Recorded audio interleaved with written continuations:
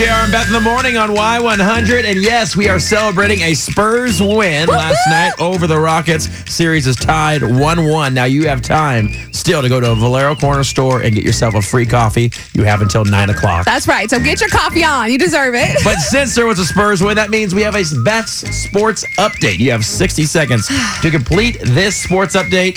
Do you think you can do it? Heck yes, I can do it. All right, hold on a second. I'm awesome. All right, let me just make sure I'm we're super good. ready. I've got my little clips here. I've got the score. Now, did you watch it? I watched about half, and then I went to sleep because I was tired, and I wake up at 4:30.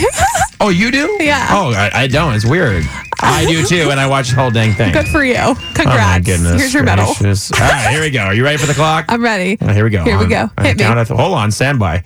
3, 2, 1, go. Kawhi Leonard scored 34 points, and the Spurs grounded the Rockets last night, winning 121-96, which means what goes around comes around, and these guys got served. Now, we all know that Kawhi is one of my favorite players ever, but how good was the juice last night? I'm talking about Jonathan Simmons, who I learned has the nickname the Juice. So because Ginobili brings the grandpa juice, and Jonathan Simmons is the juice, maybe that they can start one big juice family. He brought that grandpa juice, is what I call it. Yes, the grandpa juice. And speaking of juice, LaMarcus Aldridge had 15 points after having only 4 in game 1, which means he finally listened to Spurs Nation and woke up. Let's make some wake-up juice. That's right. We all had the juices flowing in this game until Tony Parker went down late with a knee injury. He had 18 points, so we'll definitely need him when we go after that championship ring, whatever.